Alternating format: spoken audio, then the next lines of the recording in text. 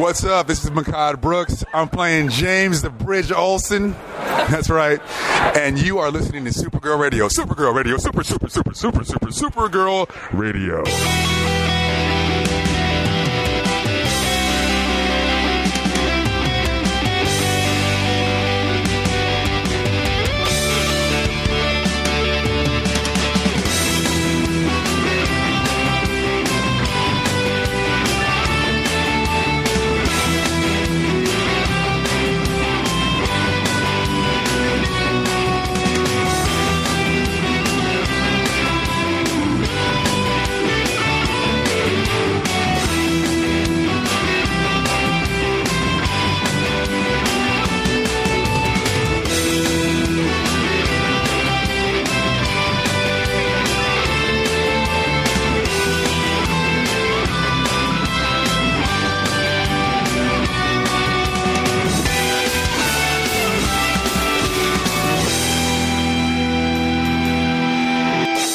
Supergirl Radio, your source for all things related to the CW's Supergirl TV series and the character of Kara Zor-El.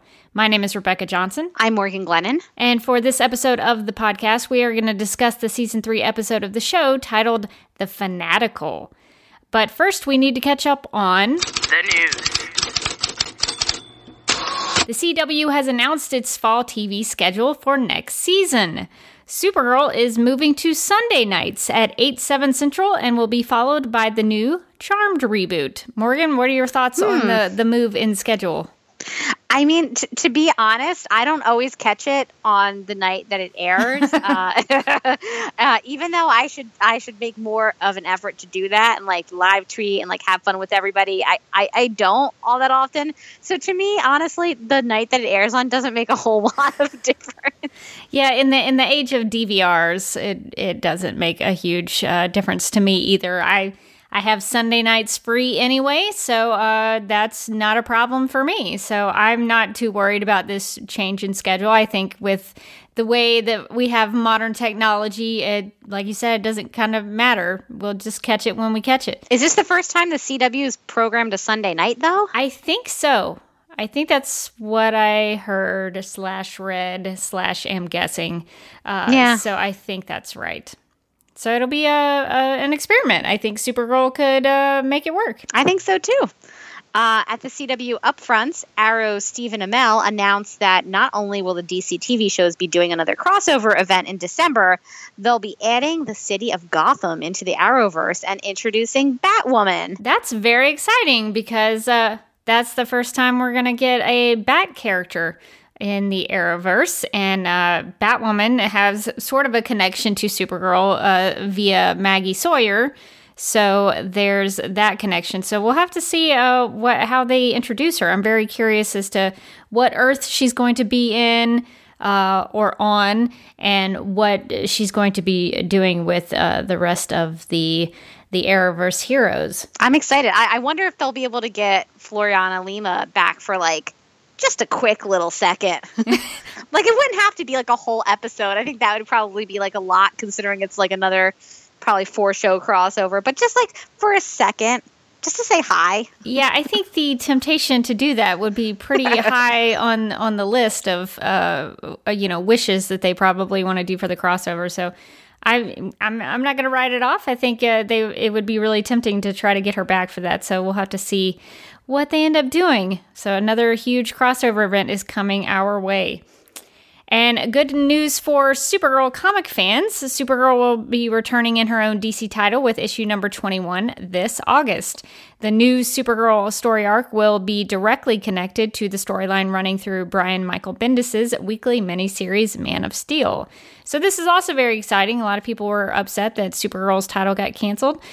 So this will be bringing her back, and she has a new look. And so I'm very curious as to what they're going to do with her. Interesting. Have they announced who's going to be writing that, or is it going to be? Was it Orlando before? No, it's not Steve Orlando. Let's see. Sci-Fi Wire says it's the new Eisner Award-winning creative team of writer Mark Andreyko and artist Kevin McGuire. So they will be taking over the title. I have not read or seen I am not familiar with either of them. Yeah, this will be my first foray into their team up, so that should be exciting. Cool. All right, well, that's it for our news. So let's get into our discussion of the season 3 episode titled The Fanatical. Here is the official description. Quote, when Tanya, guest star Nesta Cooper, a disciple of Coville's, escapes from what's left of his cult, she gives Kara and James a journal that could hold the key to saving Sam. Someone learns Guardian's identity and threatens to expose James if he doesn't do what they ask. James contemplates what it means to be a black vigilante without a mask in America, unquote. So we did get the return of Coville a little bit there at the end. When he turned and looked at the camera, I was like, you're such a weirdo. What are you doing? Stop making cults, dude. So what are you doing? You're so weird. So we got the return of not only Coville, but his gang of cult members and what they were up to. And they were up to some serious stuff. They were doing some things. They were crafting a witch brew recipe to make another world killer. They were double toiling and troubling. Yes, that is for sure. So Morgan, what did you think about getting to see the cult again and what they were up to? I kind of thought that Coville's cult was going to be one of our storylines that went MIA this season, and I'm surprisingly impressed that stuff is coming back around and looks like it's going to actually be a decent part of the end of the season. Because he is still in the mix. His crazy eyes are still crazy as ever. He has obviously not given up. When they were talking about earlier in the episode, we thought he was a martyr, and I was like, I mean, did they kill Chad Lowe off screen? We never saw a body. I was like, first of all, we never saw a body, so I don't believe it. But also, I obviously a big fan of Supergirl, but they do have a tendency to do stuff like that. So I did almost believe it. I was like, they're kind of using their own tendency to just shuffle people off, against me, because I was believing it. I was like, well, c'est la vie, Chad Lowe, I guess. Yeah, I mean, we've gone with it for other characters, so I guess we could have gone with it with Thomas Coville, but he is sticking around, and I was pleasantly surprised by all of the Kryptonian that was on the screen, or the Kryptonese, what I would call Kryptonese. I couldn't read any of it because it was so small, but I was like, ooh, this is really fascinating. I really liked his journal. If anyone is ever going to sell Supergirl props, I'm going to bid on that Thomas Coville journal. I thought that was so cool. And I was also very intrigued by the Rock of Yuta Kal. They call Yuta Kal the Kryptonian goddess of life. And so I was very curious about that because I don't think that's something from the comics. Yeah, the whole time I kept on thinking they were saying Utica, like Utica, New York. And I was like, I mean, I don't get it, but all right. They're like the Rock of Utica. And I was like, I mean, I feel like it's a town with a lot of rocks, probably, if you look for them. That always makes me think of The Office when they go over to the other branch, and Michael Scott makes some sort of threat, and he's like, "We're going to burn Utica to the ground." That's what that always makes me think of. Well, I mean, in many ways, it fits into this episode because they were definitely trying to put a bomb together of some kind. I think they thought they were I don't know if they thought they were making a bomb, but they definitely made a world killer. At first, it seemed like they were trying to make a bomb, and then it was like they were trying to make a world killer, but they definitely at some point made a bomb because they turned somebody into a shadow. So, oh, yeah, they did do that.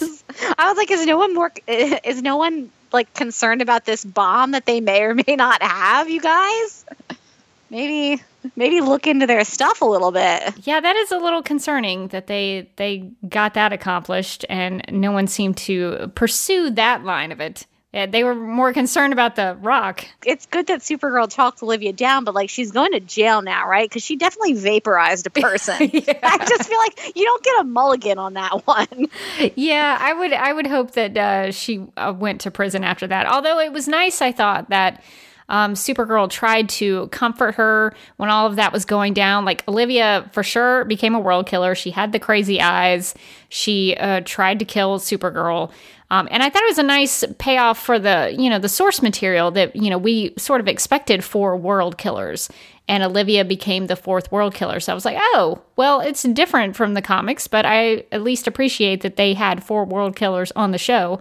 But I liked that Supergirl was able to effectively talk her down like she had with Purity previously. And she had to use her heat vision to get that rock out of her hand. And it hurt so much that Supergirl ended up having to use the super breath to freeze it so that it would feel better for Olivia. And I just really appreciated that Supergirl, even though she was having to fight her, she still cared about her. Yeah, I like that too. I kept thinking like, oh man, how much would it hurt to have Supergirl like use her heat vision on you? That's not going to feel good. Yeah. So a little personal confession. When I was in high school, I worked at Chick-fil-A, and one day they decided I was a cashier for most of my time there. I didn't work there very long, and you'll hear why. So I was mostly behind the cashier, and one day they decided, hey, let's put Rebecca on the fry machine. And I was like, sure, this seems like fun. Well, dumb Rebecca at the time grabbed the basket of where the fries go into the like deep fry hot water. No. Grabbed the handle of that basket thinking that it wouldn't be hot. And of course it was. Oh, no. So I had second-degree burns on my hand for a good while. I played bassoon in high school, and so for a couple of weeks I could not actually play in band because I had, I don't know, I can't remember. I think they were like, those bubbles you get sometimes on your hand when you get burned? Oh, yes. It was bad. So I can imagine that times like infinity if heat vision was on you. So I can imagine that hurt a lot. Oh my God. Yeah, I can only imagine. That sounds so painful. I like just barely touched the like the top of like my toaster when I was making some toast, and it hurt so bad, and then I had like a burn mark that took weeks to go away, and that was like barely touching. Yeah, so I can imagine burns are bad news. Yes, burns are painful and upsetting, and eventually you can kind of maybe, if they're not so bad, they can get a little better, but heat vision, I can't even imagine heat vision on a, just a regular human skin. That must have been very, very painful. But at least Supergirl tried to, freeze it and cool it off, and maybe that helped her out. But she's definitely going to be having some bandages on in prison. Oh yeah, where she is definitely going to go for vaporizing a person. Yeah, you shouldn't vaporize a person. Although it was very scary. It was actually pretty scary, I thought, when like she couldn't get the rock off of. She couldn't get the Utica out of her hand. She's like, "Oh God, I'm in New York." But like Mon-El was like trying to get it off. It was just like wasn't leaving. I was like, "Uh-oh, this doesn't seem good." Like I thought that the rock was just gonna like take over her whole body or something. Yeah, there was a question there, like, what are they gonna do? So quick thinking on Supergirl's part that she was just like, well, this is what's gonna have to happen. You're just going to have to deal with it. It's going to hurt. So at least she did the right thing in terms of getting it to come off. But it was pretty painful for Olivia. But Olivia was causing problems. She kidnapped a person. She messed around with Guardian. So it's not like she was completely innocent in this episode. So she did have some things that she was sort of paying for because she and the cult members were not doing very good things. Not nice at all. Was she the one that shot James like in the face? Yes. You shouldn't be shooting people in the face. Now I'm thinking that Guardian and Wen need to, maybe they need to take this and rework the mask a little bit. Yes. Maybe make some improvements on it, because if just one gunshot is going to completely shatter your mask. let's work on that. Make some improvements. Let's learn from that and move forward. Yeah, maybe make it a little more bulletproof. It just split down the middle and just straight fell off. Like, it wasn't even trying. It was like, whoops, I'm tired. Yeah, so they need to maybe rethink that mask and make it a little tougher to go up against bullets, because it definitely did not stay together. And speaking of Guardian, I guess we should talk about these two storylines, because there was a big theme in this episode about secret identities and how some of these characters were dealing with them, how they were keeping them, or how they thought about possibly revealing them. So, Morgan, what did you think about James's storyline as he had to deal with whether or not to reveal himself as Guardian and what that would mean for him? Yeah, I liked it. Obviously, we've talked a lot about Guardian, and I feel like we're on the Guardian sliding scale. We've always been a little bit meh about it. I think that's a nice way to put it. Like, I've always been of the opinion that if they can make this thing work, I could be on board. They've just never particularly made it work for me. But I thought that they did a nice job in this episode of like really using the Guardian storyline to touch on some real issues for James, and to really talk about some deep stuff, which I thought was really great. I don't think that they traditionally give James all that much stuff. So this was a big James episode, and I think it kind of proved, to me at least, like if you give Makad stuff to do, he can do it very well, and he can be very effective. They just don't give him enough to do all that often. So, I mean, as far as a Guardian storyline, I think it worked because I think it felt to me more like a good James storyline than particularly being something where like Guardian's like, hey, it's me saving the day. Where I feel like the Guardian stuff always kind of falls a little bit flat for me. But as a James storyline, I thought it worked really well. That's a good point. I was sort of thinking in my head that it was more of a Guardian storyline, but really, you make a solid point that it's a James story. It's definitely telling something about James as a character, as a human, and what he's going through, not necessarily just his superhero side, although the secret identity does come into play because he may be forced to reveal it. But I like that point that maybe it was more of a James story. Like a lot of the best storylines on Supergirl, it brings something out about, the storyline brought something out about the character and about James versus just sort of being like some of the stuff that we got from Guardian early on, where he was just suddenly like, oh, I really want to be a superhero because, you know, Yeah. There was like, he had like a million reasons why, and none of them felt very emotionally like, I don't know, none of them landed very well for me. So I was always just like, okay, I guess they're just looking for something to do with this character. But I felt like in this episode, we learned a lot about him. We learned about sort of his past, and that the story of him going off on vacation and getting arrested for playing tag, and all that stuff felt a lot like it was part of his story and his history versus just being like a very Guardian focused storyline. It was sort of, James was sort of the character that was propelling it forward. And I think a lot of the best Supergirl Kara stuff is also, you know, her learning something about herself through her struggles as Supergirl. So I feel like this was a really good storyline for James, even though I don't always love the Guardian stuff. I thought it actually worked in this one, at least. Yeah, and I'm with you. I prefer stories and episodes where it's centered on the character and what the characters are going through. All of my favorite Kara episodes are ones probably when she's crying because she's going through something terrible.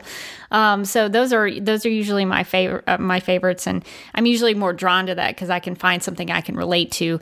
And with James, I was very affected by that scene with him and Lena, and him telling that story. And I'm with you. I think Makad, when he gets good material, he can make it sing. So I really liked his performance there in that scene, and I thought it was nice that he was able to share that with Lena, that he felt comfortable enough to share something so deeply affecting for him, that he was able to tell her about that. And in addition to the James side of it, I really felt the absence of Maggie Sawyer in this episode. Oh yeah. And there goes the big jumbo jet over my house. I thought it had flown over earlier. Yeah, there's Maggie. She's like, hi, bye. She just like jumps off the plane, like parachutes in. But I miss Maggie because she left one of our characters, very devastated and upset. And of course, that's upsetting for the audience just because you don't want to see your favorite characters crying and upset. But I think for me, what I miss about Maggie Sawyer is that she was the connection to the National City Police Department. Yeah. And she was the kind of the connection between the local law enforcement and our heroes. And what I think, she could have, for me, I think she could have been a very valuable part of this storyline in this episode, especially with James, because I think what was missing was, for James to have some sort of contact with the NCPD. I think this episode sort of highlighted for me that he doesn't have that.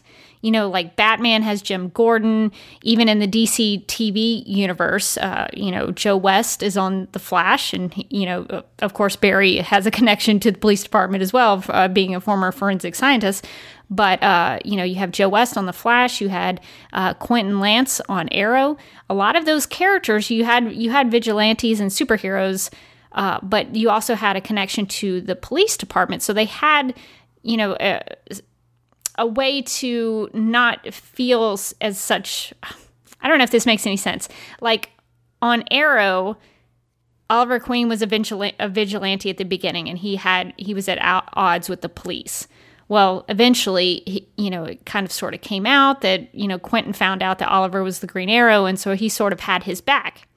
Well, I really would have liked to have seen Maggie Sawyer, stand up for Guardian, be a way to have, James's back. Because if I remember correctly, Maggie knew that James was Guardian. Yeah, I see. Now I'm trying to think back and remember those episodes and remember if she did know. I feel like she did know, but I know that like she even was not like always a super fan of Supergirl. Like, yeah. So I think that would have been a really nice dynamic to have in there, because I do feel like if we had gotten more of Maggie and we had gotten more of James's Guardian, we sort of had gotten those two storylines intersecting, I think there would have been a lot of room for there to be like complex storylines like this where Maggie is maybe helping him out, or also maybe Maggie's not happy about it. Maggie doesn't like that he is a vigilante, and they have some arguments about that, and like,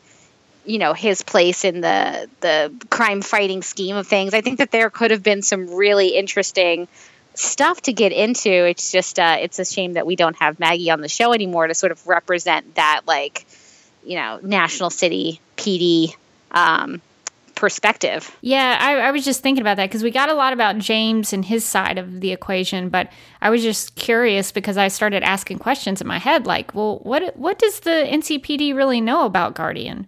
I know that they had an interaction before when Maggie was still on the show where Guardian sort of caught some bad guys and left them for the cops.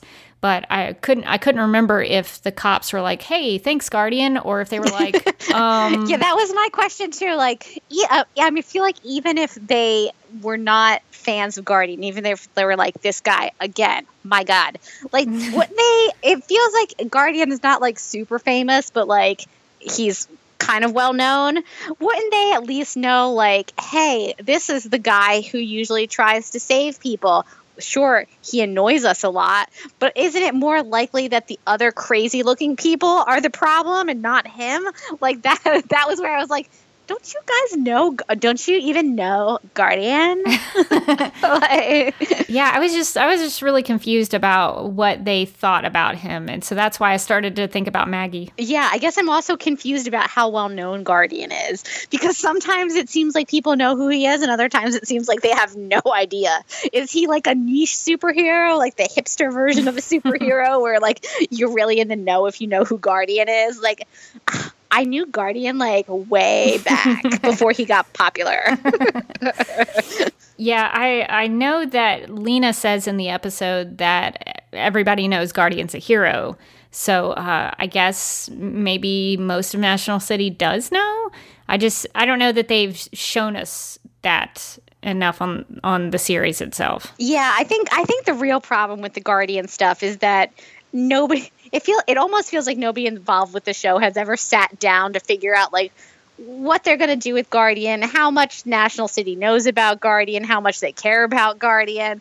He just kind of pops in and out when it is convenient to the storyline, or it feels like they're like, when's the last time Akkad's gotten anything to do on this show? Like, let's throw him a Guardian bone.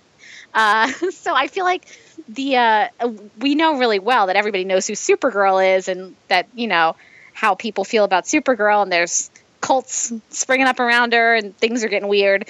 But I feel like we don't have a really good idea of how well or non-well liked Guardian is in general in National City. Like, we've seen superhero shows before where like the superhero sometimes is not super well liked. I think we got some perspective about that with Tanya. I liked James and Tanya's interactions because we sort of got a woman on the street, as it were, of what she thinks about Guardian and her interactions with James, and how she was appreciative that James had helped her and saved her, and thought, you know, she thought Guardian was pretty awesome.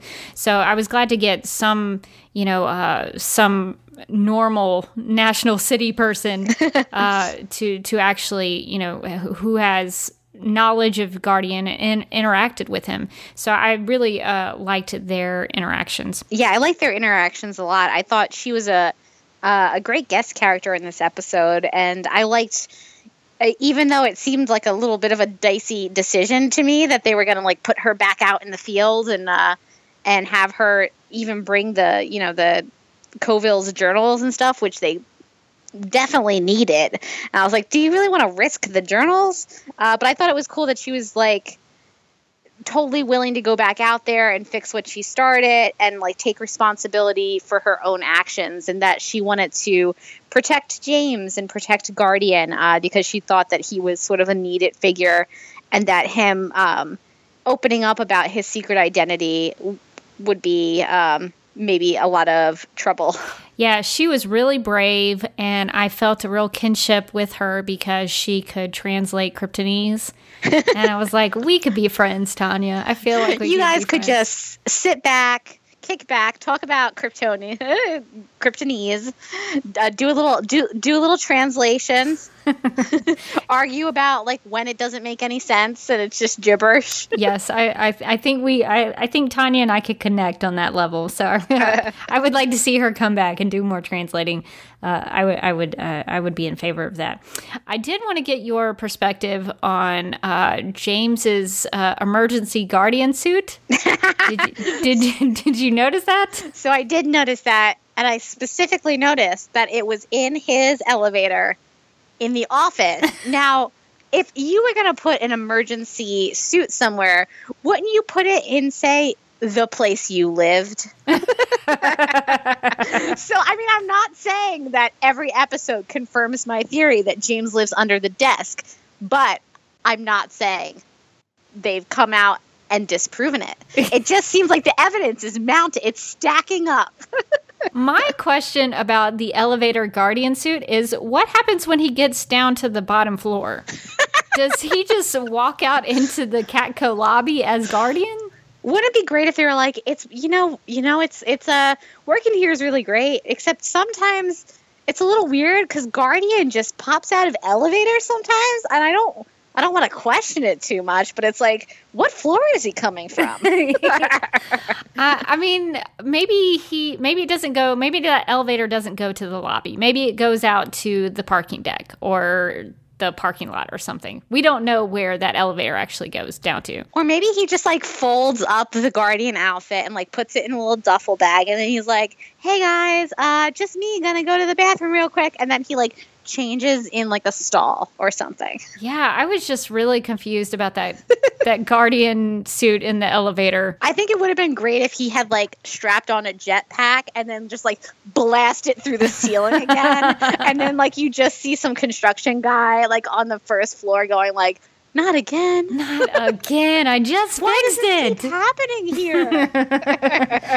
Well, yeah, I did notice that Olivia, when they came in to get Tanya, she pulled off a couple of shots in the air and it hit the ceiling. And I was like, well, somebody's going to have to fix that Catco ceiling because it's got a couple of gunshots in it now. So I felt really bad for the people at Catco. I know. I was immediately like, oh, I hope that those are thick floors. Like, what's going on with the people upstairs? And, like, the upstairs office is like, why does this keep happening? Like, I just feel like so many bad things happen on that floor of Catco that, like, the upstairs and downstairs floors are probably, like, the amount of insurance we have to cover on this office space makes it barely worth it. I didn't even think about what if there are people above that floor. that was like the first thing I thought of, is like, oh no, like some poor woman is like sitting at her desk just like trying to get through her day. Like maybe she's doing like a little game of solitaire, just like a quick one before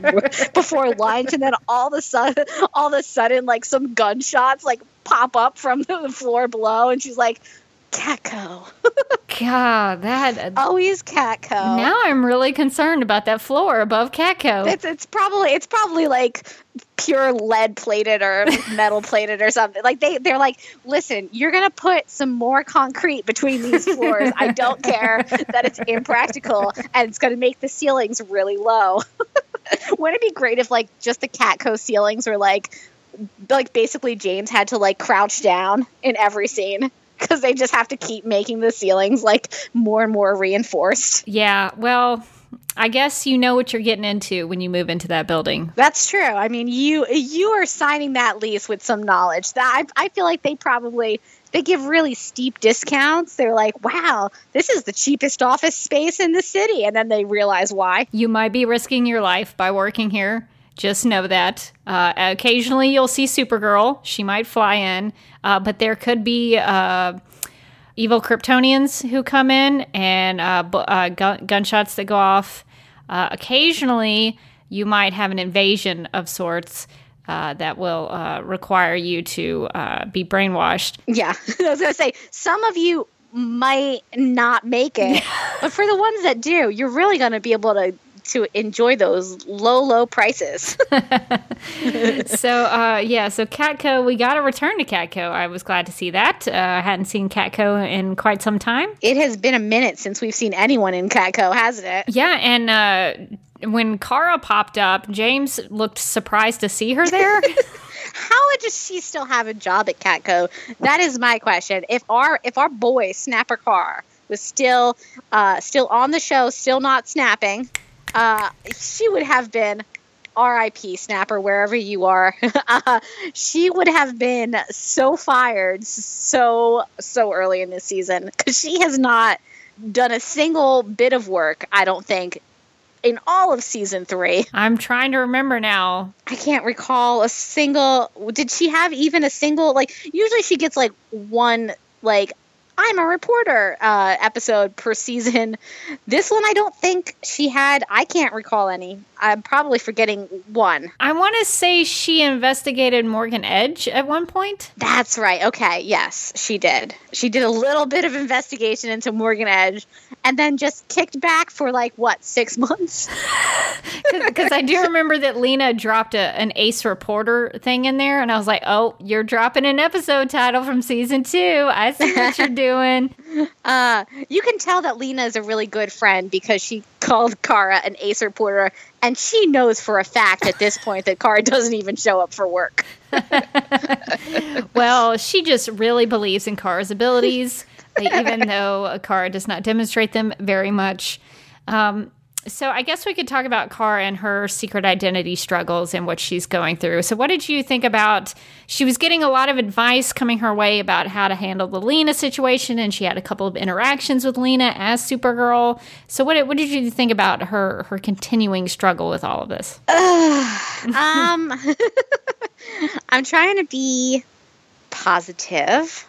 I'm not loving this whole storyline. Now, I will admit that I like Lena and Kara's friendship, and it's been one of the highlights of the last 2 seasons for me.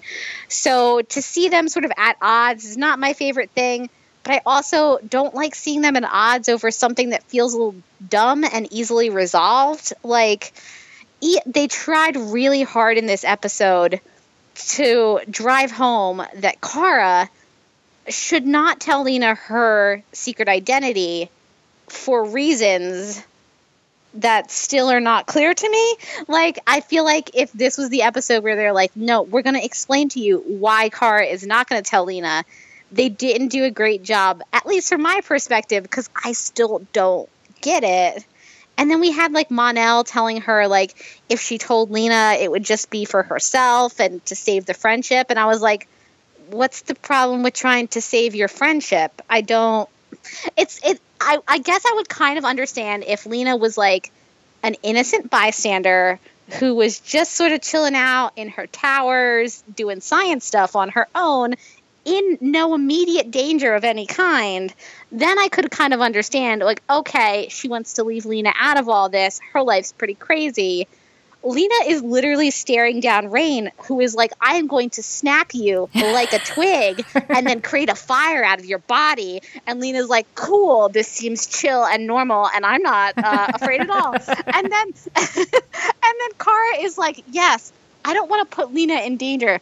Girl, she's already in danger. She is already in so much danger, so much more danger than she could possibly be in if you just told her your secret. In fact, I think at this point, it's almost irresponsible of Kara not to tell her the secret because everybody else around her knows it, and it's getting weird. And wouldn't it make more sense if Lena was in danger from Rain and was threatened? She could call Kara. She would know how to get in touch with Supergirl.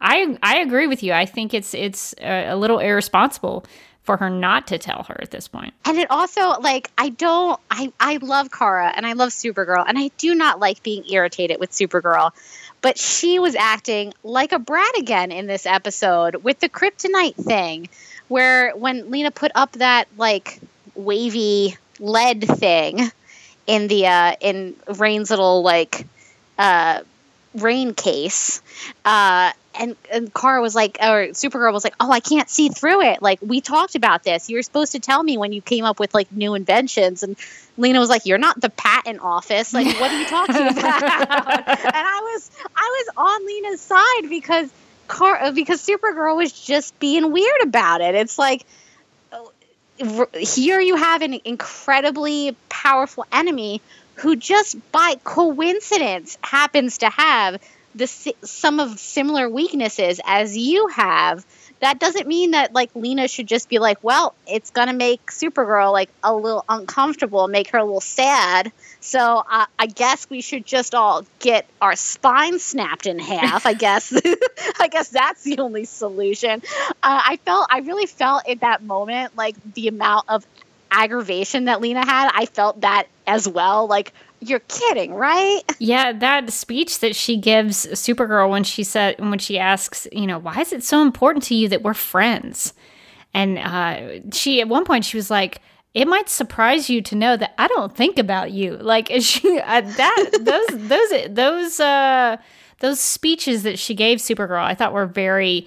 I did sense that she was a little agitated with her. And I kept going back and forth about, does Lena know that Kara is Supergirl? Because I kept going back and forth about it. If she does know, she's basically saying, like I'm pretty mad at you. Oh, yeah. If she doesn't know, it does make a good amount of sense, because if she really doesn't know, Supergirl's behavior is, like, crazy weird. Like, right? Like, crazy weird. Because Supergirl and Lena are not best friends, because Supergirl is, like, a superhero that just sort of swoops in and out occasionally. And she's being, like, super, like, I don't want this to impact our friendship. And Lena's like, I mean, yeah, we work together, but, like, sweetie, we're not friends. Like, I see you, like, occasionally, and it's usually, like, in a life or death situation. Like, we're not going to see Taylor Swift concerts together. What are you even talking about? So, like, it's getting harder for me to buy that, like, Lena hasn't figured this one out, because first of all, Supergirl and Kara Danvers have, like, a surprisingly similar amount of friends who are all the same people. who she's like actively working with now all the time.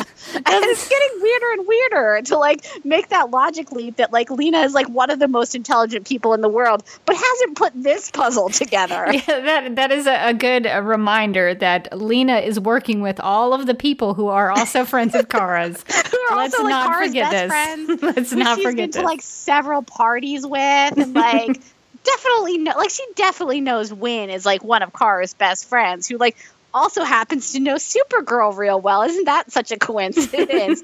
Also Kara's sister. That's weird. And that Jean guy. Jean, Kara's ex-boyfriend, randomly seems to be around so much. Around Supergirl a lot too. Such a small world they live in.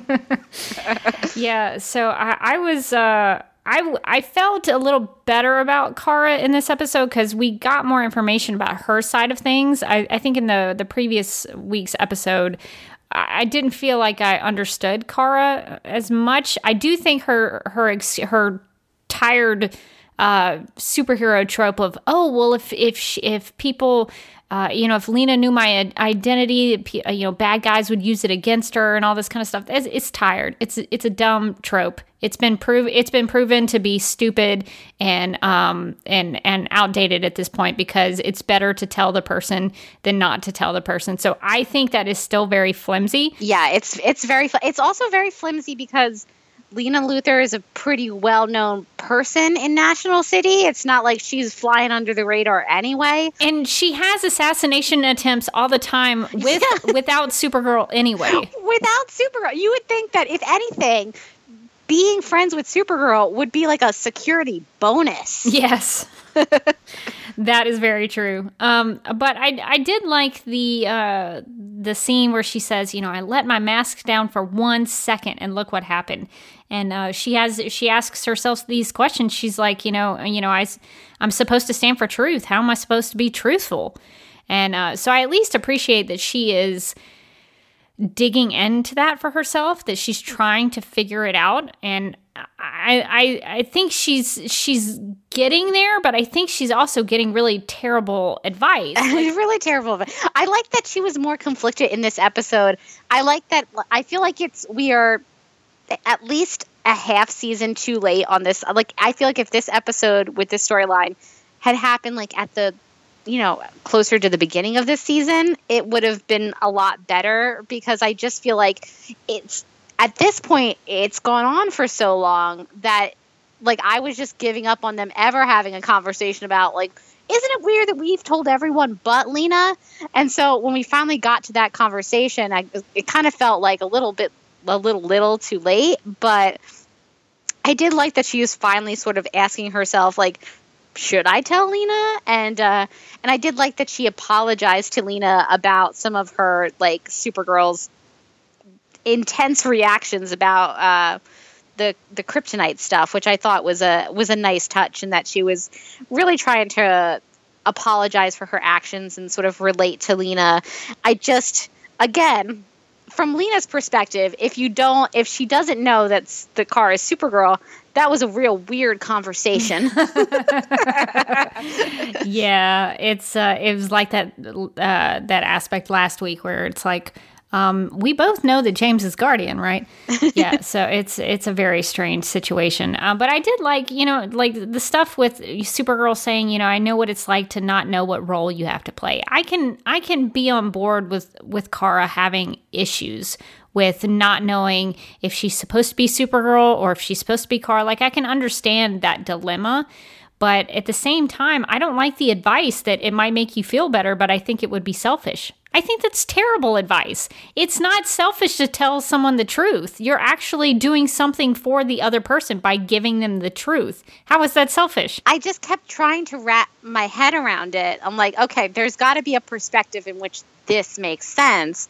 I couldn't get there. I have no idea. When he was like, it would be selfish because you'd just be trying to save the friendship, I'd be like, I kept on thinking, well, what's wrong with trying to save your friendship? It's not, again, Lena is in so much danger at this point anyway. You're not putting her in less danger by telling her, because Reign, the most powerful being like on Earth right now, really hates her. Yeah. So, like, super, like, she's definitely, like, top of that kill list. And so really, there's no way she could be in more danger. So at this point, like, I didn't understand the advice. I was trying to even, like, is there a way in which this advice makes any sense? And to me, it just didn't make any sense to me. Yeah, I learned a long time ago when I was in high school.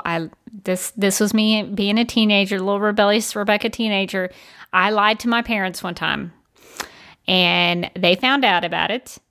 And they gave me a talk that basically said, we're really disappointed in you. You're going to have to earn our trust back again. And that gutted me. And I learned right then and there. I think I was maybe 16, 17 at that time. I was like, you know what? If this is the way breaking someone's trust feels like, I don't want to do that anymore. And I try to be as truthful as I can all the time. So I think, if it was me giving Cara that advice, I would just be like, the truth is the best policy. Even if it's going to bust up your friendship, even if it's going to make you sad, it's best to tell the truth. That's what I would tell Cara. So I think this whole, like, telling her the truth would be selfish, I think that's garbage. I'm sorry. That's bad advice. I agree. And I also think, like, usually the thing that you're trying to hide is not worse than the lie. Like, the lie is the worst thing. Like, the lie is the thing that's harder for people to get over than the thing that you're trying to hide. Like, if you just came clean with it and you're like, listen, I messed up, this is what I did. I think that if Cara, Supergirl, or whoever tells Lena, like, this is my secret identity, I didn't feel comfortable telling you because of this, but now I want you to know.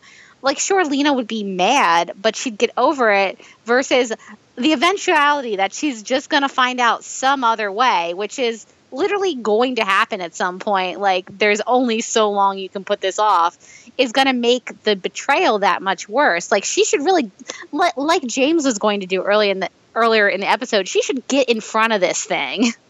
Because it's like, you can't expect to keep a secret forever.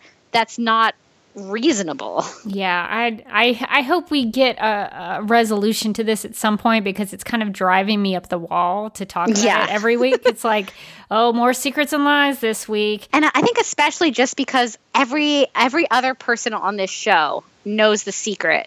And so I've mentioned this a lot, but like Smallville, for all the many things that Smallville did that were just, what are you doing?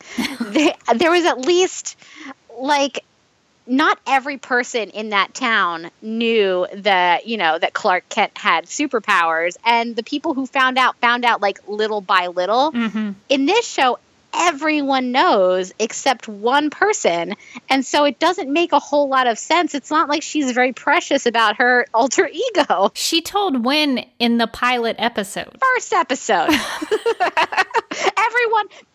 Everyone knew in the first episode what was up. Cara, just tell her what's going on. Just get over it and tell her. It's going to be fine. Yeah, so I mean, to me, it doesn't feel like it's an integral part of the show that, like, people not know, like it has been on some other versions of like other superhero shows or other versions of these kind of shows. And Supergirl's never been like, oh, I gotta really protect my identity super hard, because everybody has, from pretty much the word go, has known her identity, except like one or two people. So that's why it, like, makes even less sense that they're like, no, we gotta just keep it from Lena. Yeah, I think James's dilemma with his secret identity was a more compelling story, because it had real stakes to it. What if he did get found out and he had to reveal himself, and as a vigilante, he would maybe get sent to prison. That could maybe be his consequence of acting outside of the law. I don't know how. Again, we don't know the law enforcement perspective on what they really think about vigilantes. Do they consider them to be helpful, or do they think they're a menace? We don't really totally know. But James at least had some real stakes going with his dilemma, whereas Cara is just, I don't know. She's just putting it off. The stakes feel made up to me. It feels like one of those situations where I see the writing of the show versus like what the characters, I feel like what the characters would normally do. And that always kind of annoys me when it feels like drama for drama's sake. Yeah. Just like a lot of the love triangle stuff this season. Oof. I just like when you see it coming and it's just coming right at you and you're like, why is this happening? And also, it's not interesting because if I can see it coming and like I know it's happening, I can guess it. That means it's happened on like a million other TV shows. Like I can see their falling out over Secrets and Lies. It's like, but I've also seen that a million times on like a million other shows. Like, could we just take a different stab at it? Yeah, there was another set of Secrets and Lies Between Kara and Mon-El, where Mon-El, I think, wants to tell Kara his feelings, but then Jean threw his own, threw Mon-El's own advice back at him and said, well, telling her the truth would be selfish. Doesn't feel so good now, does it, Mon-El? It doesn't make any sense, does it, Mon-El? So I don't know if he's actually going to tell her on their little space intergalactic road trip. I don't know if he's going to confess to her that he still has feelings, or I don't know what's going to happen with that, but it is sort of still dangling in the story. Yeah, it's there. It's happening. I was a little upset that like we had very briefly the prospect of like a Supergirl and John road trip in an old car spaceship, and then it was just like pulled away from us. I was like, no, that's the road trip I want to see. Well, we did get that earlier when they went to Mars. That was fun. But, I guess they had to switch it up for this one. She could have played Britney Spears. They could have gotten so many snacks for the road. I mean, they definitely have a Britney Spears playlist, I feel like, in that car. In that car. But, yeah, so we'll have to see what happens moving forward with that love triangle, because that has definitely reared its head. So we'll have to see, because we don't really know Kara's side of it. We've only really seen Mon-El's side. So I'm curious to see what Kara would say if he did tell her the truth. But let's talk about Alex and Ruby and Marin. Well, I don't know how to pronounce it anymore, because Kyler Lee said Marin in this episode. And I thought they had been saying it Mirren. That's what I thought too. And I got so confused. It's like the wandering like apostrophe in his name. We finally got confirmation on how to spell it, but we don't have confirmation. And by the way, if you need to spell it, it's MYR''NN. That is the Supergirl spelling of it. The DC Comics version is completely different. Of course. But the Supergirl version, MYR''NN. That is the correct spelling of Mirren. Although now I don't know how to actually say his name because it's been pronounced both ways. So please stick to a pronunciation, because I don't know if I'm saying it right now. Because I've been trying to all season, like, consciously say Mirren. Say Mirren. Mirren, Mirren, Mirren. And then when she said Marin, I was like, what? What? What is happening? I don't know anymore. Our world was askew. Oh, I'm so confused now. So should we say Marin, since that's the way it was pronounced in this episode? I don't know. I don't know. Pick a pronunciation. We'll call him Space Granddad. Space Granddad. That'll solve all of our problems. So what did you think about the storyline with Alex trying to help Ruby kind of come out of her funk? Because after she found out about her mother being Rain, it would be a little traumatizing for a young child. Yeah, that's a hard one to process, I think. Yeah, so what did you think about what she was going through and how she connected to Space Granddad? I really like this storyline. I also like seeing Alex and Jean get to have some good stuff, good scenes together. And earlier in the episode when she's got like 10 books about like coping with grief, and he's like, what is happening? And she said, one of them makes the joke that there's not really a chapter in any of those books about your mom turning into a world killer.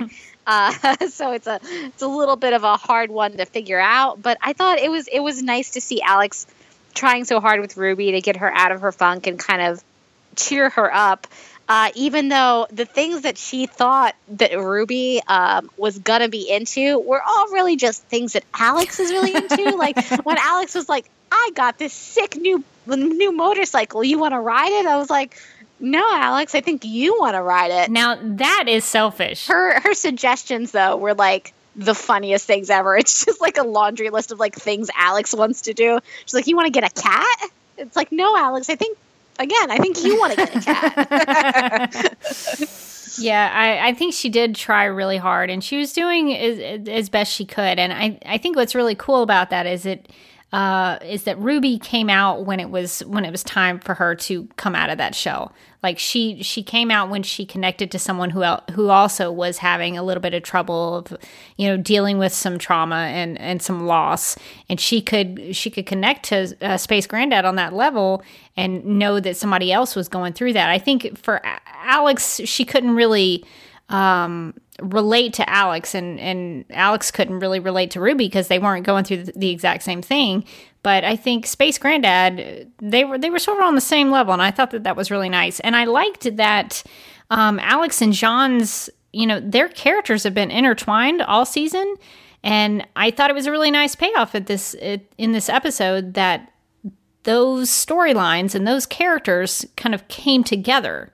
I thought that was some really good writing. Yeah, I really like that. And I liked that they, the Ruby and Space Granddad play the foosball at the end of the episode. And that was so cute. I really liked seeing all four of them together in the arcade. And I liked Ruby and Mirren connecting and having those conversations and her kind of realizing that she's not the only one who's dealing with some hard stuff. And I thought it was really nice at the end of the episode as well that Alex had been trying previously so hard to protect Ruby from what is happening. And when Ruby mentioned that she was afraid of turning into someone like a bad person, like Rain, like her mom is, Alex didn't sugarcoat it because Alex was just honest. She was like, we don't know enough about what's happening with Rain to tell you that there's definitely no way it could happen. And I think that's a big difference from when she was hiding the whole situation from Ruby, to the point where Ruby was calling her mom and bringing Rain and almost getting everybody killed just because she didn't know what was going on. I think it is a good question though. How much does Ruby have Kryptonian DNA in there? I would imagine so, because Sam would have been a little baby Kryptonian when she was put in that pod. So I think so. They did talk a lot about Rain cells and all that stuff, and overriding Rain's DNA with Sam's DNA. So I don't know exactly how that works in terms of what that means for Ruby.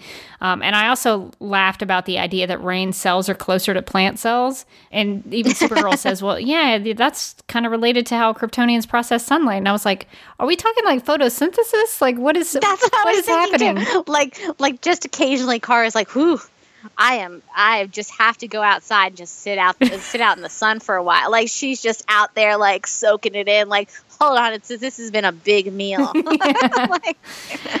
Yeah, I don't know exactly how that works, but I think that question is really interesting about Ruby and what that means for her, and I think that's smart to have her be thinking about that kind of thing. So we'll have to see what happens with Ruby, of course, but I did like that she was able to connect with Space Granddad, and I liked seeing Alex be truthful with Ruby. And I think you bring up a good point. This is different than in last week's episode where she was trying to hide everything. And I think the truth was a big aspect of this episode. A lot of characters were dealing with it and struggling on whether or not to tell the truth. And Alex has made a real decision to just be upfront with Ruby from now on. And you know what? I think it's the best policy. I think you should always tell the truth. That's just me. Yeah, the last time she wasn't truthful, it really backfired. So I think the truth seems to be the smartest option when it comes to this whole situation, because the truth is that they don't know a whole lot about what's going on anyway. So it's not like she's hiding much. They really don't know what's going on. Yeah, and I think it's built some trust between Ruby and Alex, and so I really enjoyed their little storyline, and I'm curious to see how it will develop from here on out. Well, what were your overall thoughts about this episode? Did you like it? Did you not like it? What did you think? I like this one. I thought I liked the Ruby and Mirren and Alex and John storyline. I thought it was really well done, and I like how much stuff we've been getting with Alex and John. I think they are always really excellent in scenes together. I thought this was a really good James storyline, James episode, which we don't get that many great James episodes, unfortunately. Usually he's like relegated to the love interest or like just some person who gives like one line of exposition dialogue in Catco before Supergirl like bounces out. So it was nice to see him get like a real storyline that sort of dived into his character and his background, and we sort of learned more about him. I thought that was nice. The Kara and Lena stuff I still don't love, and I just haven't been loving the way that they've been handling it. It just feels, we had a whole conversation about it. I'm like you said earlier, I don't want to have to talk about this every single episode. It's getting old already, and it's really just begun. I just feel like if they wanted to put a wedge between these two characters, there had to have been a more interesting, less obvious way to do it. Like, I could have written this storyline like Lena's like second appearance on the show. Like, they foreshadowed it a while ago with her mom, and I just kind of was like, I hope they go a more interesting direction than that, and it just doesn't look like that's what they're doing, and that kind of bums me out. But overall, I really liked the episode. I liked the parts that weren't about like telling Kara not to tell Lena the secret, because it still doesn't make any sense to me. Yeah, for me, I didn't love this episode. It's not kind of one of my favorites, just because I felt like I hated the advice that Mon-El gave to Kara. I didn't like that. So there were some things that I didn't quite like about this episode, but I really enjoyed a lot of specific scenes. I really liked that scene with James and Lena. I thought Makad put in a really great performance there. It made me really feel for his past and what he had been through. And I enjoyed the Ruby and Space Granddad and Alex stuff a lot. And there were some moments where Supergirl, I really thought she was my shining star that Supergirl usually is when she is with other people. And I think that's one of the things I really liked about this episode, is that we got to see these characters interact with someone outside of the main cast. We got to see James with Tanya. We got to see Supergirl with Olivia. And those are the things I would like to see more of. I want to see them interacting with people outside of the usual cast, because I think that gives them a chance to grow as characters. Yeah, I agree. I do feel like one of the downfalls of at least some of this part of the season is that it's begun to feel a little bit insular, in that they're all just sort of interacting with each other and or worried about Rain stuff, and they're not so much, saving people or dealing with outside villains. It's kind of all like boiled down to just the essentials, which is not. Yes, it does kind of like, you do kind of lose that other outside perspective where you have somebody like Tanya telling Guardian how important he is, and you have Kara sort of talking down Olivia. Yeah, I would like to see more of that. Maybe reporter Kara could be. I keep pushing this. I've been pushing this, I think, since the end of season 2. Maybe reporter Kara could do stories on people in National City and get to know the people of National City. She would have to show up to work first. She would have to show up to work. That is essential. That is part of having a job, is actually showing up to the building and doing it. So that would require her to make an effort. While I was not crazy about this episode, there were some great scenes and great moments for some of these characters, and I think it really pushed, especially the James character. I think it gave him a lot more depth, and I was glad to see that. All right, well, I think that's going to do it for our discussion, but let's find out what our listeners had to say about The Fanatical. At Jesso13 said, lots of good stuff, but too packed. Feels like they're trying to cram a bunch of stuff in to wrap up the season. Hated Mon-El's advice to Kara on Lena, and am still not excited about the love triangle.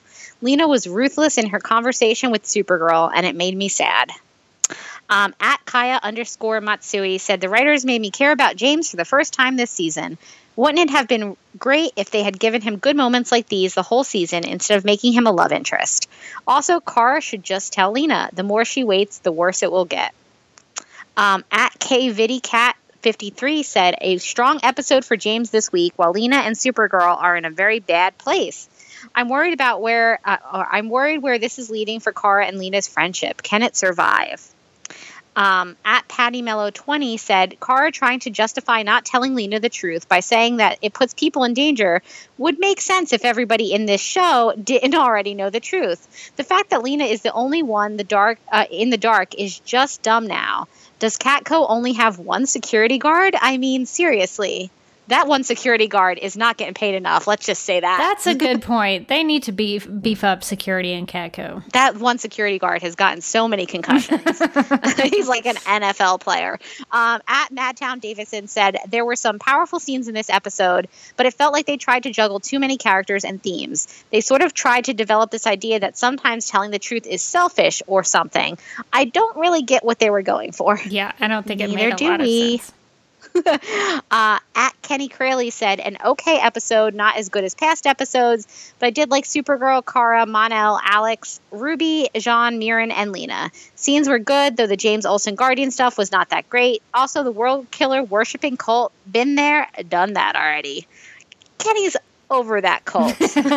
I wouldn't mind more of the cult stuff. Me neither. As a person who is weirdly like intrigued by cults, like always give me more cult stuff. I would like to see more Kryptonese on the show, so if that's where that leads, I could be into that. But I can understand why Kenny specifically here might be kind of over it. Like we've seen these people, we've kind of dealt with them, but I think we're going to get more of Thomas Coville, so I think it's going to continue. Yeah, I think so. I think we're not done with him yet. At Clark Kent 72 said, this episode felt very season 2 like, with Mon-El turning back into Mike and going undercover. It feels weird seeing Mike with a beard, but I'm starting to go up the Mon scale. It looks like Mon Skael, which I think is very creative. In parentheses, Mon scale. Overall, a good episode. Oh, and Mirren playing foosball with Ruby was great.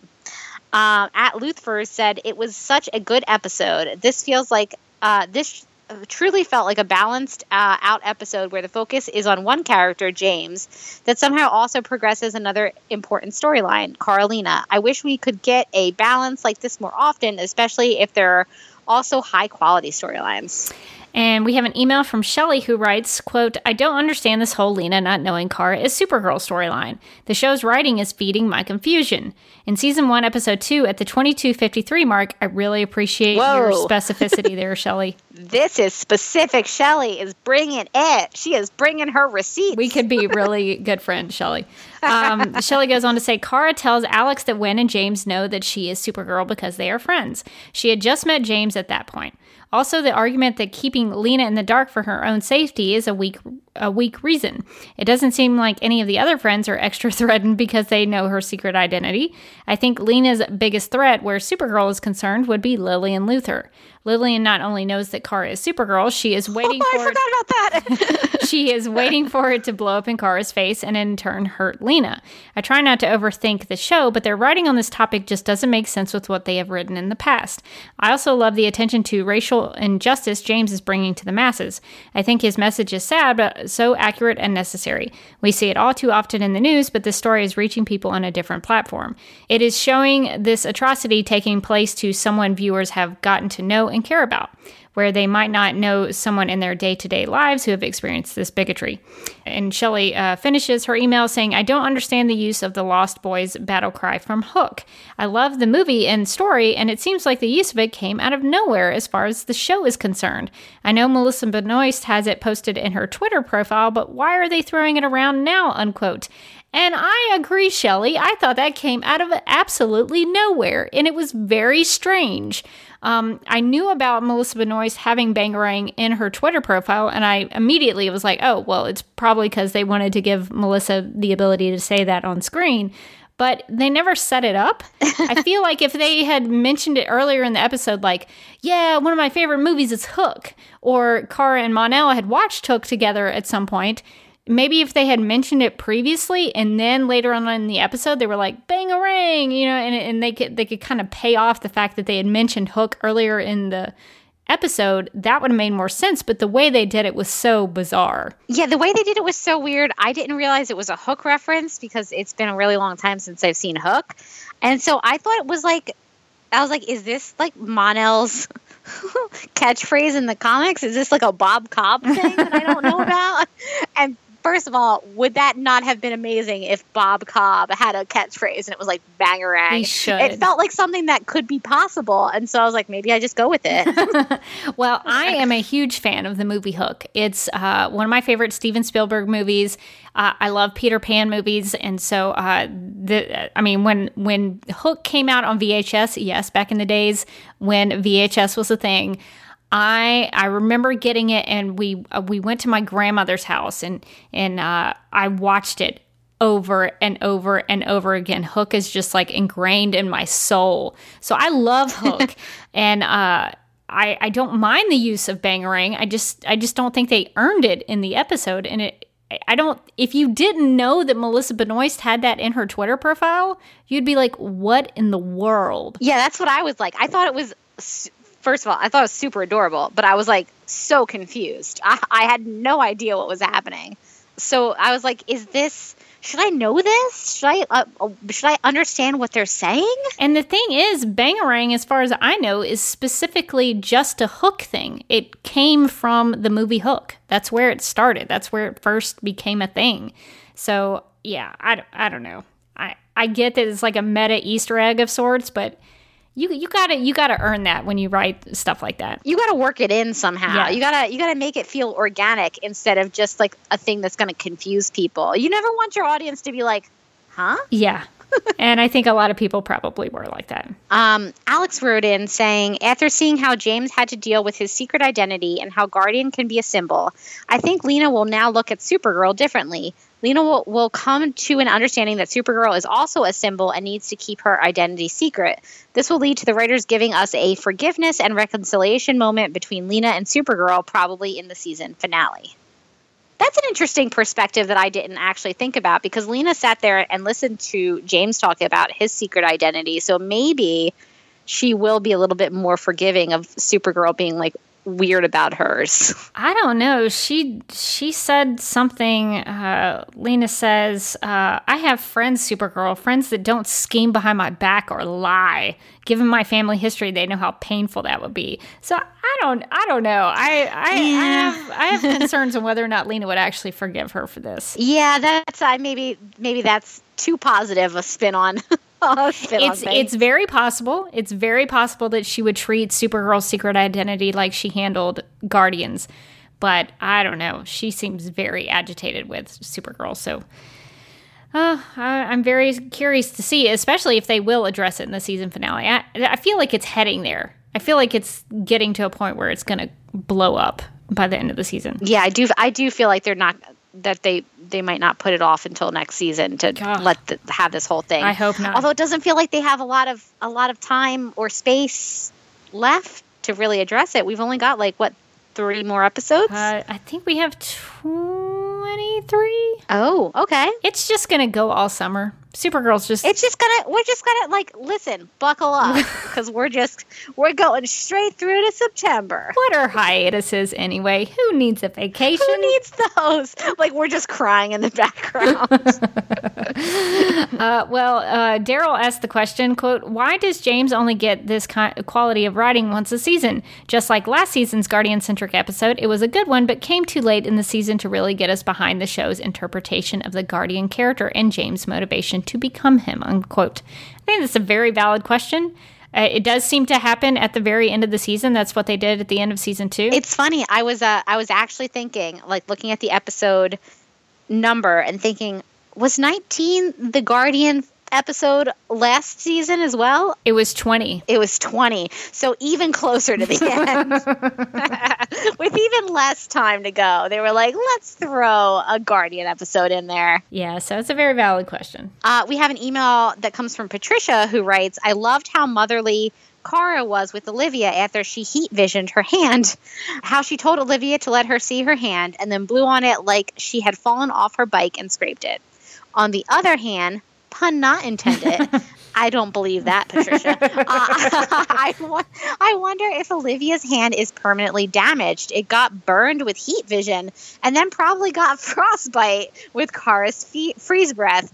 Will Olivia get a robot hand in the future?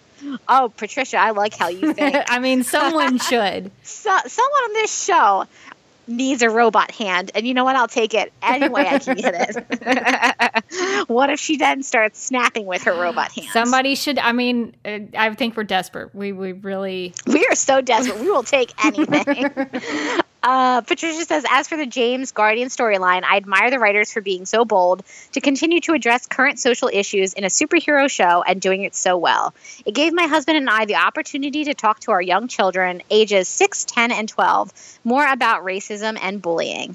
That's awesome. Yeah, I mean, I think it does open up those kinds of conversations, so I'm glad to hear it presented opportunities for that.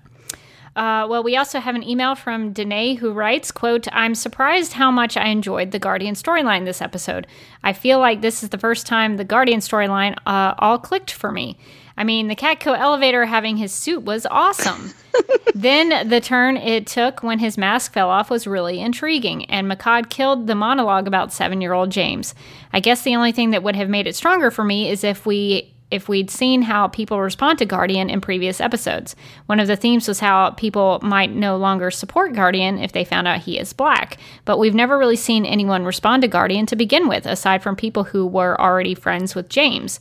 The police didn't even seem to recognize him or his suit when he was being cornered in the parking garage, unquote. And I think that's a good point, Danae. The only time I remember anyone really interacting with Guardian like that was, I think, in that City of Lost Children episode that we talked about. Yep. I specifically remember a scene where Guardian saves a woman and she's scared of him because he is intimidating looking. I mean, he does wear that all black armor. He does kind of look like RoboCop, and so he has a really souped up, technologically advanced shield, which is pretty, I mean, it could hurt somebody if you used it against them. So I know that James did kind of go through that episode thinking, you know, I don't want to scare people as Guardian. I want to be there to help, but I don't want to scare people. So that, I think, was the only time we really got some perspective on really what the citizens of the city thought about him. Yeah, and I'm glad somebody else besides me pointed that out, because I think we were talking about this earlier in this episode that, like, I don't have a very good idea of how the city feels about Guardian in general. So, yeah, I do feel like if we knew more about how the city felt about Guardian, that storyline would have hit a little bit harder, because then of like, oh, I don't want to lose, you know, the love of the city or whatever. But we don't even, again, like, she's right. The police didn't even seem to recognize him, and like, he's been around. Like, he's been doing the Guardian thing for a while. Guardian's like the indie rock of the of the superhero world, where he's just like super underground and like only appreciated by like certain people. We also have an email from Sam who asks, I remember back in season 2 of Legends of Tomorrow, the legendary ladies from the Legends of Tomorrow podcast were disappointed in how the Justice Society of America were utilized that season. I wonder if you super ladies will have a similar problem with how the Legion was used in this series of Supergirl. Ooh. Well, Sam, first of all, thanks for listening to both podcasts. As you should. Yeah, you should, definitely. We did not love how the Justice Society was utilized in season 2 of Legends of Tomorrow. They kind of felt a little bit like a throwaway. I feel like the Legion is at least somewhat better used in this season, but it does feel an awful lot like just a vehicle to get Mon-El back so we could have a love triangle, which I don't love. Yeah, I think that's my main gripe with it. I think they did a good job showing their abilities and nailing their personalities. I think, you know, especially with Brainiac 5, even though he sometimes didn't look like Brainiac 5, he had the personality down. Yeah, and as somebody who isn't even familiar with like Brainiac from the comics or from the animated series and stuff like that, I just really enjoyed him. I just think that if he wants to come back, he is welcome any old time. The other stuff it feels like they did a really good job with the characters and their personalities and their powers and stuff like that. But it also just felt like we were spinning wheels with them until we could get to the thing that the writers really wanted to do, which was the love triangle. Sometimes they did feel like a little bit of a plot device. I wish they had been portrayed as more of a team and not have that forced drama of the love triangle, because, I mean, the whole marriage, the arranged marriage, I thought they could have done without that. I didn't quite like that, but I think they at least established what the Legion of Superheroes was, that they showed their Legion flight rings. I really liked that.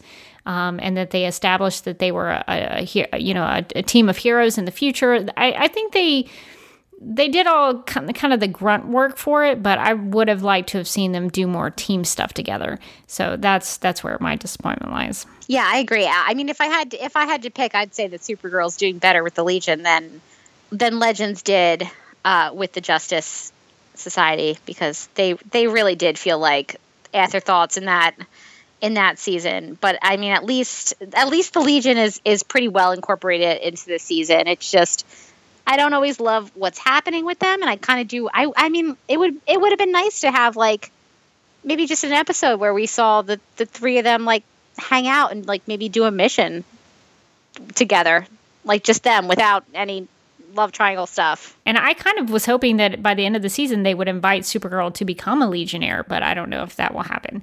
That may be sometime in the future. But I can't comment on the Justice Society of America because I don't watch the show.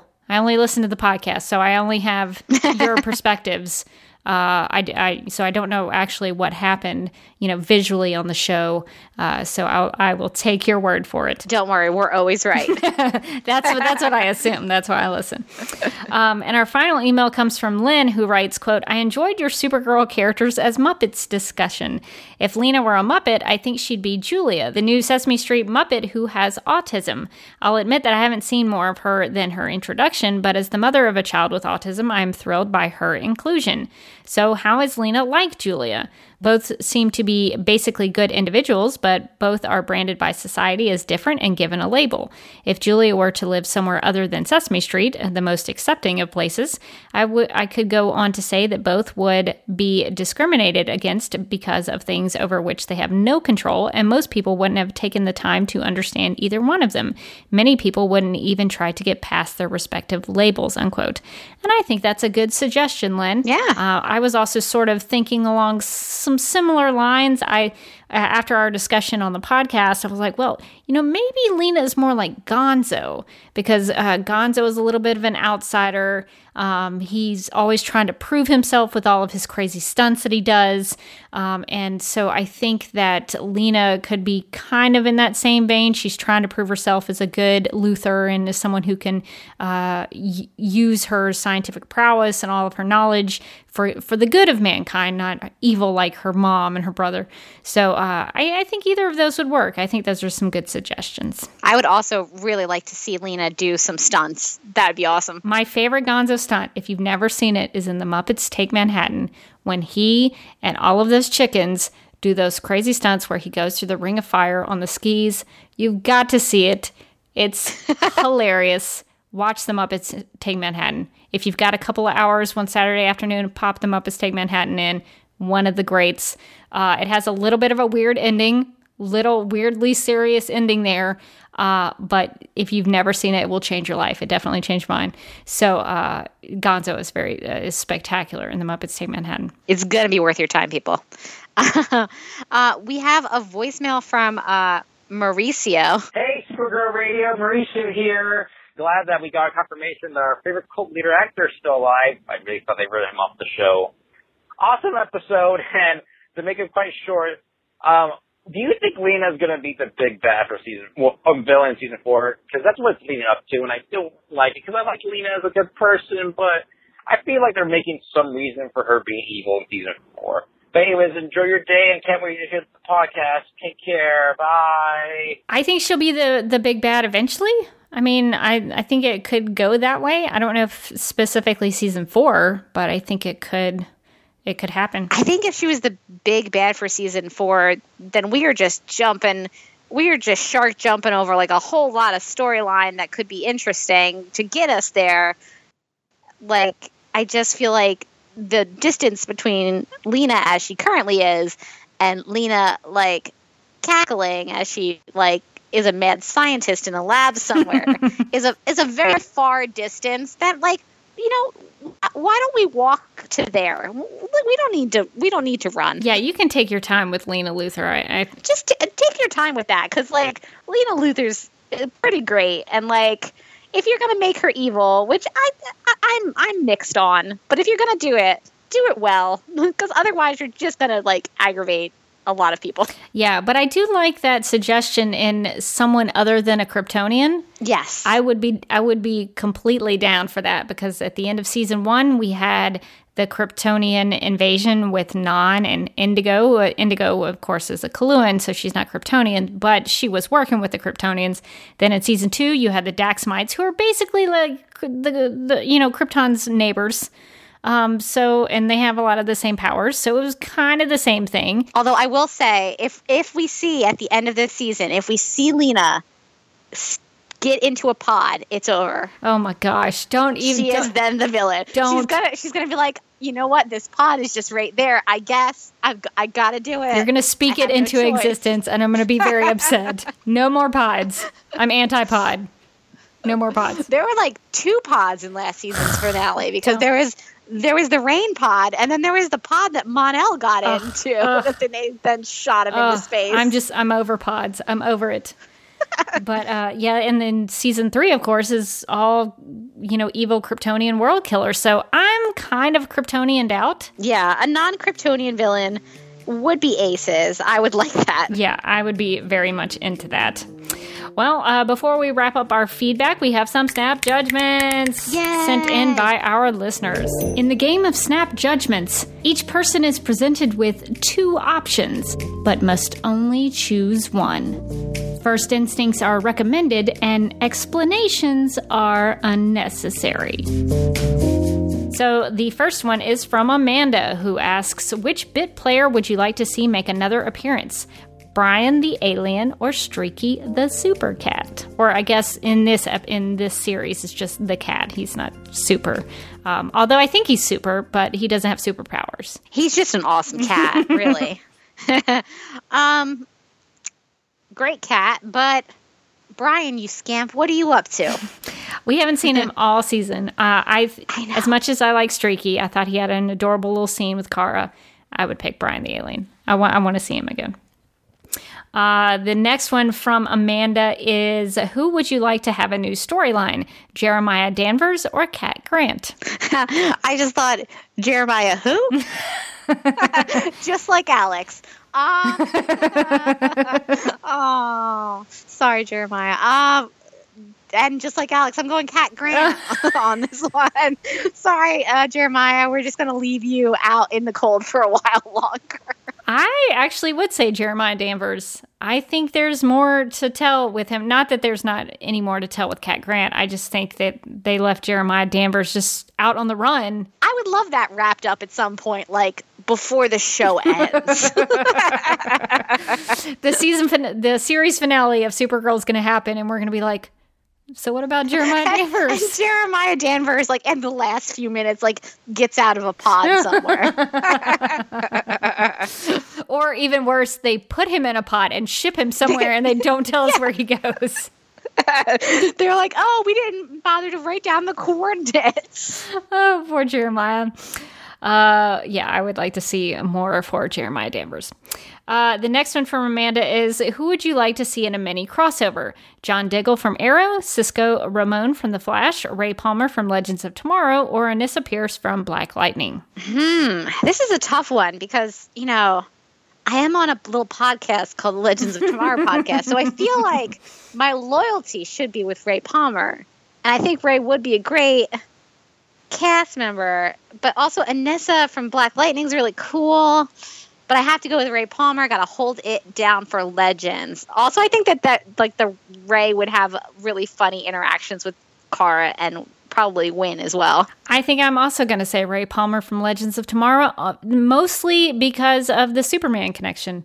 I thought they had a cool little scene in the crossover this season with the Crisis on Earth X, where they basically insinuated that he was Superman coming to save his cousin. I thought that was really cute, and I would like to see more of that. So I would pick Ray as well. Well, our final 2 snap judgments come from Danae asking, after Ruby, who should dye the tips of their hair blue? Kara or Win? This is a tough one. I feel like I'm going to go Win because I really want him to have that like 90s hacker look, like where he's like sitting at the computer just smashing keys like indiscriminately. Like, we got to get into the system. And I feel like the blue tips are really going to help with that. Like, basically, I just want him to be like Angelina Jolie in that Hackers movie. I am also going to say Win. I think he could make that work. And it would fit him. It would be a nice change for his look, I think.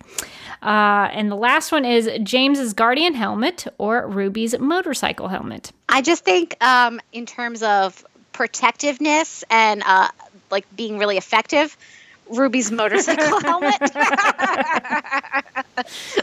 I agree. I think if anything is going to protect your head, it's probably going to be the motorcycle helmet. They really got to work on that Guardian helmet. Got to improve better luck next it. time, Win. Improve it. No judgments on your snap judgments. All right. Well, that's going to do it for all of our thoughts and feedback on the Fanatical. So thanks to everybody who wrote in. If you would like to contact Supergirl Radio like those people did, you can comment on our website at supergirlradio.com. You can also email us at supergirlradio@gmail.com and leave us a voicemail and call us at 678-718-7252, and make sure you do that to write in and call before about Tuesday at 7 p.m. Eastern. That would be great. You can also like us on Facebook and follow us on Twitter and Instagram, all at Supergirl Radio. You can listen to us on Google Play, iHeartRadio, and on Spotify, where we also have a playlist that includes music featured on the show. We are listed on DC's fan page, so you can check that out at dccomics.com/DC-fans. And we are available on Apple Podcasts and Stitcher Radio. So if you have some time, we encourage you to give us a rating and write us a review. Supergirl Radio is part of the DC TV Podcast Network. So if you also like Arrow, The Flash, Legends of Tomorrow, iZombie, Black Lightning, Krypton, Titans, and classic DC TV shows, you can subscribe to DC TV Podcasts on Apple Podcasts and follow at DC TV Podcasts on Twitter and like DC TV Podcasts on Facebook. Also, we have a TeePublic store. We do. And it's got so many cool things. If you're like a super fan of Rain, we've got that crazy Rain symbol shirt. You can wear that. It's gonna creep some people out, but you don't care because you're a fan of Rain. You can get it in different styles. So that's very cool. We've got lots of Supergirl stuff. We've got Flash stuff. We've got Arrow stuff. We've got Legends of Tomorrow. All the Bebo you could possibly want. So is in much there. Bebo. But we've got a lot of DC TV stuff up on the TeePublic store. And all you have to do is you can go to supergirlradio.com and you can go to the top of the page and there's a little TeePublic store link. Click on that and it will take you right to the store. We have some albums, I think is what they call them on TeePublic, set up so you can click on the shows on the left side of the page and go straight to those t-shirts or those designs. You can get t-shirts, you can get sweatshirts, you can get onesies for little babies. You can get all kinds of things. I think they have notebooks and stickers, so you can get all sorts of things, not just t-shirts. So you can get designs on most any cool thing that you can think of. So definitely check out the TeePublic store. We have sales occasionally and promo codes, so be checking out our social media for that. And you can follow me on Twitter at DerbyKid, that's DerbyKid, and Instagram at The DerbyKid. And you can watch videos of mine over at youtube.com/DuckMilkProd. And I am a contributor to a JLU podcast, which you can find over at jluniverse.podomatic.com. We're still going through Wonder Woman and Justice League. And I recently was on a podcast called Cinemaversary, which discusses movies that have anniversaries this year. And I talked about Man of Steel with those guys and had a really good time. Man of Steel is one of my favorite movies, and it has one of my all-time favorite Lois Lane. Let's be honest, I think Amy Adams is a great Lois Lane, and I enjoyed talking about her and all things Man of Steel. So if you want to go check that out, go download the episode from Cinemaversary. What anniversary is it having? It's the 5th anniversary. It's been out for 5 years. It was released in 2013. Boy, life is going fast. Yeah. Life is coming at me fast is what I'm realizing. We are getting old and we don't know it. We're getting old so fast. Oh, that's rough. You can find me on Twitter at Mojotastic. That's Mojotastic. I'm the same on Instagram as well. And you can also find me as a co-host on the Legends of Tomorrow podcast. I believe we just recently did our season 3 wrap up. I think it was like 2 hours, so just settle in for that one. And we're planning an all feedback episode for some time in June. So that'll be our next episode out while we sort of try to survive this hiatus without our favorite legends and without Bebo. It's a tough time for us, but we're getting through it. So if you wanna go back and listen to some of the old episodes, you should check that out. Yeah, you can just go back and binge listen to the episodes of the season. You don't even have to watch the show. You can just listen to those episodes. That's all. Rebecca is living proof that you can just listen to the podcast. You don't have to watch the show. Who needs the show? You've got the podcast. You have the podcast. That's our motto. Well, that's going to do it for this episode of Supergirl Radio on The Fanatical. But if you want to hang out for a quick spoiler section, we'll be doing that after our theme music. But until then, I'm still Rebecca Johnson. I'm still Morgan Glennon. And experts say that when we are in pain, then the best thing to do is surround ourselves with loved ones who can bring us back to life.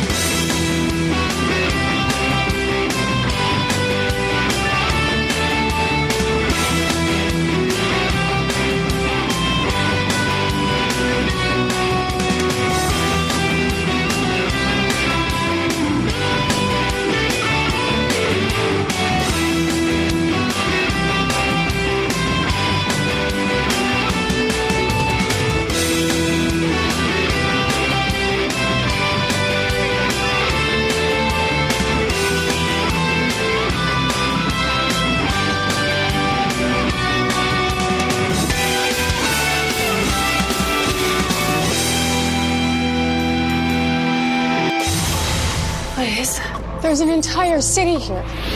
Supergirl is on a mission that's gonna fix your mom. My mom has disappeared. I will set fire to your world. Watch out!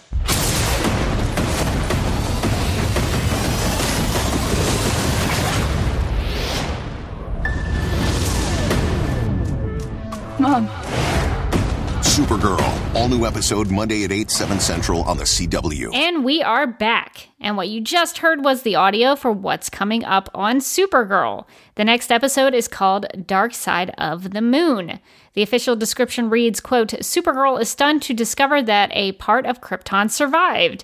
Meanwhile, Alex is attacked while out with Ruby, and Lena considers how far she will go to keep Reign contained, unquote. Ooh.